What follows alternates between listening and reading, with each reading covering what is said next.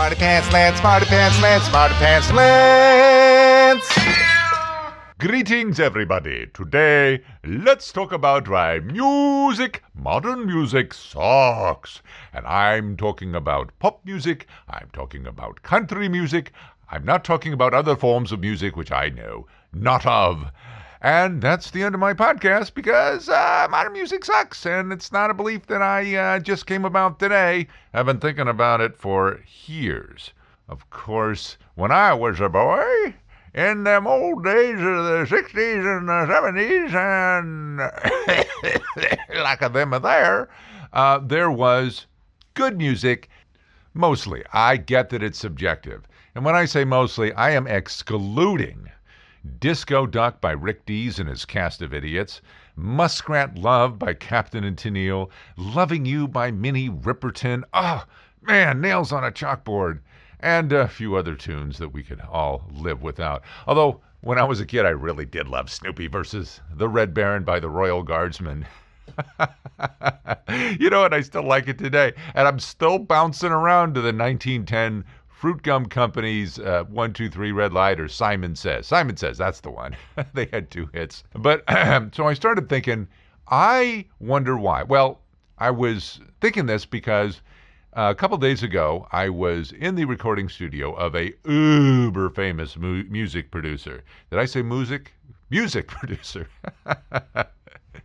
And I mean, really, you know, there's in the world of exaggerations where it's like, oh, this guy's fantastic, you know, or American Idol, where none of these people are like actual singing idols, and many of them aren't even that talented. It's just all exaggeration. What they call a 10 today or an amazing performance is more like a 3 compared to other people. I mean, really, how many of these people are Elvis Presley?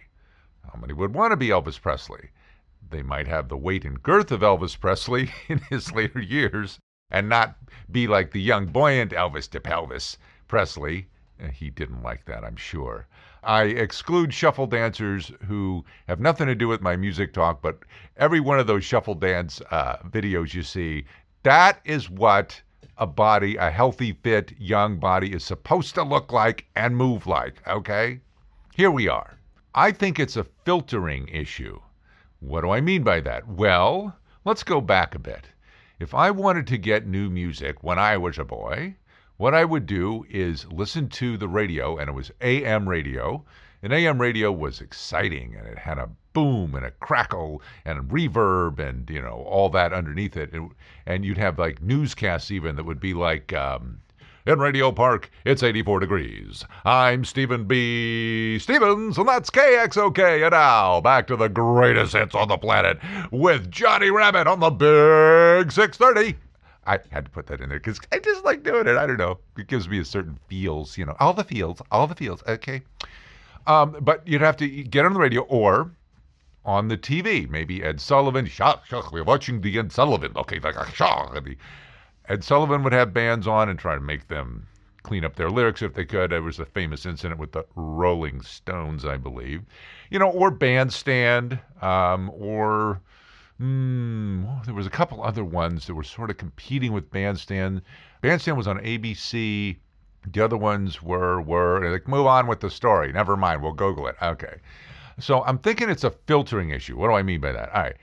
If the only place to hear new music and to be exposed to it is on the radio or TV, that means somebody had to convince the Bandstand people or the other shows that this band was worthwhile putting them on for other people to view, or they had to convince radio stations to play a record, because it was records back then, usually a single, a 45. It had a big hole in the center. For people that aren't familiar with it, although today everyone calls them vinyl, and somehow it's had a resurgence.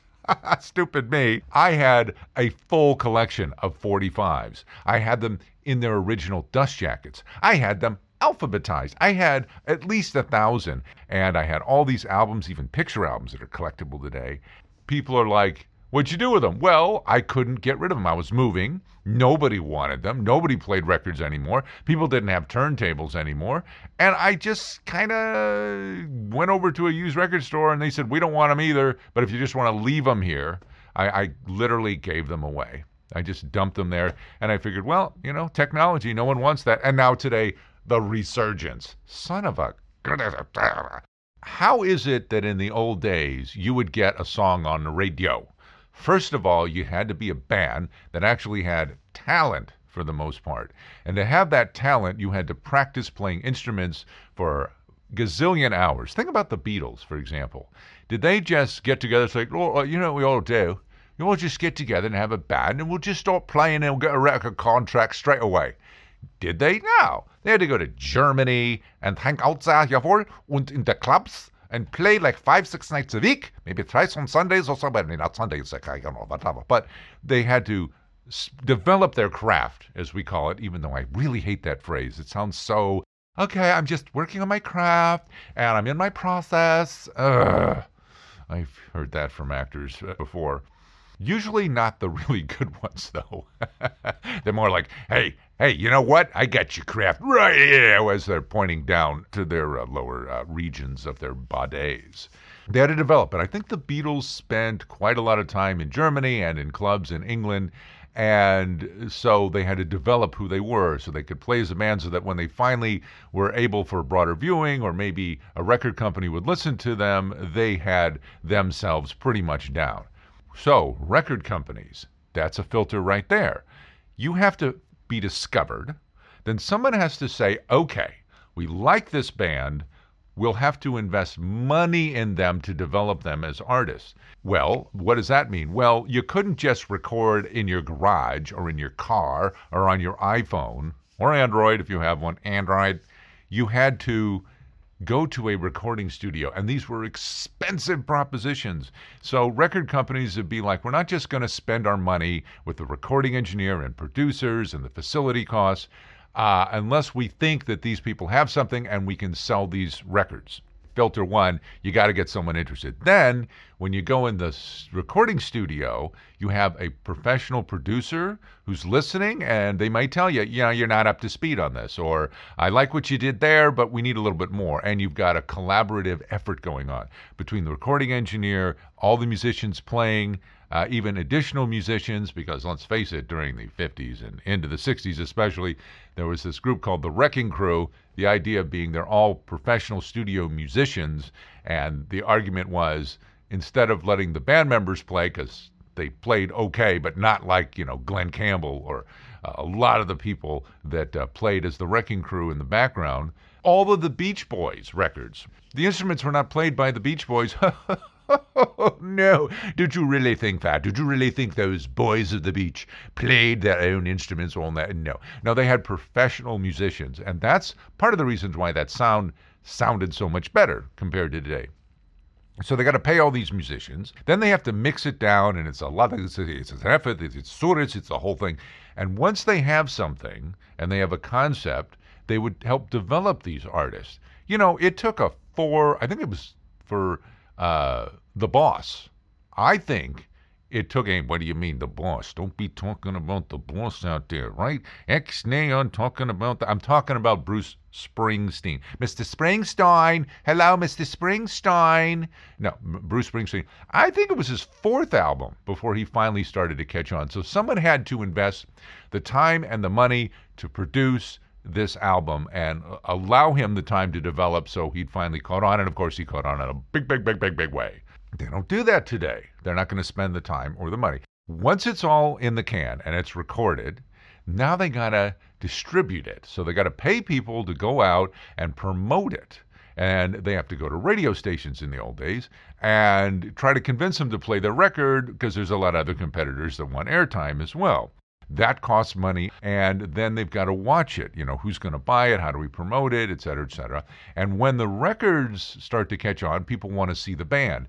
That's why the practice makes perfect part pays off, because later when the bands actually appear in concert, people want to go see them. I don't know if you know this, but it was the records and the music first is why people wanted to go see the Beatles at Shea Stadium and other places. If they just saw them live and didn't know who they were, you'd be sitting there kind of like watching a WNBA game. Huge stadium, nobody's there. Sorry, WNBA. It was the thing that came to my mind in this moment. All right, maybe there was a better analogy. So you have these multiple steps you'd have to make it through in order to have your record out there, and hopefully people would like it, and maybe it would climb the charts, and maybe it wouldn't. Yeah, there was payola and all that, and they eventually cleaned that up. The other thing was technology. That was kind of a filter too, because prior to about 1958-ish, all records were monaural. So all the sound came out of one speaker. Same thing with movies and all that. But technology improved, and they had to convince people that, yeah, all that money you spent with your hi-fi mono, you need to spend more money and get the new technology in stereo. But stereo was a huge improvement. Think about it. Everyone's used to it today, but they don't know. There was a time, like, if you were listening to a sound effect or something and a plane was flying by overhead and it's monaural, the sound just comes straight at you. Instead, with stereo, you could hear it fly from the left to the right, or the right from the left, or up to down. Yeah, they could mix it that way. Or when they were recording a band, they could have different instruments that might have been all mooshed together out of one speaker, be more discreet. And the singers could be discreet. And classical music, well, all the instruments and all that. I think was one of the ways they wowed people with stereo. That and demonstration records where they had fetching women on the cover. Or they were playing on the space race. The idea of sounds in space in stereo. It all worked, and it was great. By the late 60s, everyone just assumed if you bought a record, it was stereo. They used to advertise it. Kind of like TV shows. Around 1966, all converted to color. And they used to go like, the FBI in color. And you're sitting there watching your crappy Zenith black and white from the 1950s and making you feel like you got to go spend money and buy a new colored set.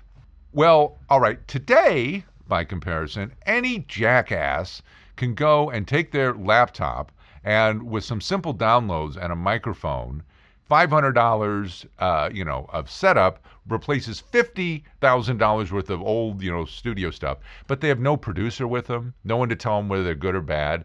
There's no barrier to them putting this stuff out, and they don't have to convince anyone. They can just record it and then pull the handle and flush it straight out onto the internet. So with no filters, no controls, and think about it, there's a filter. If you weren't ready for a record, they wouldn't spend the money. You were out. If you were ready, they'd help develop you to make you better.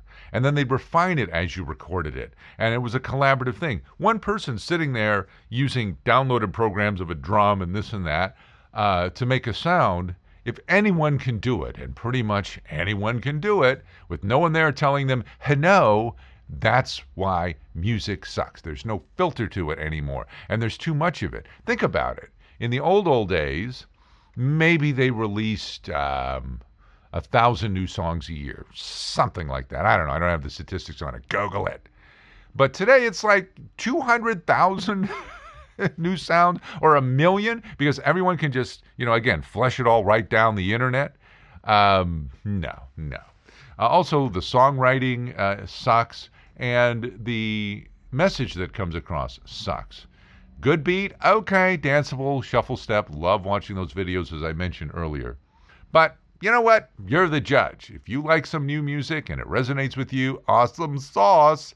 Me, I wish I could find something that was new that I go, oh, wow. Not wow, but oh, wow. That's the sound I've been looking for. But no. I hope this episode sounded good to you. And maybe you're wondering, should I take my own medicine? Maybe I should have a producer too. Put a filter on it, for God's sake. The proceeding brought to you by MusicSucks.disorg.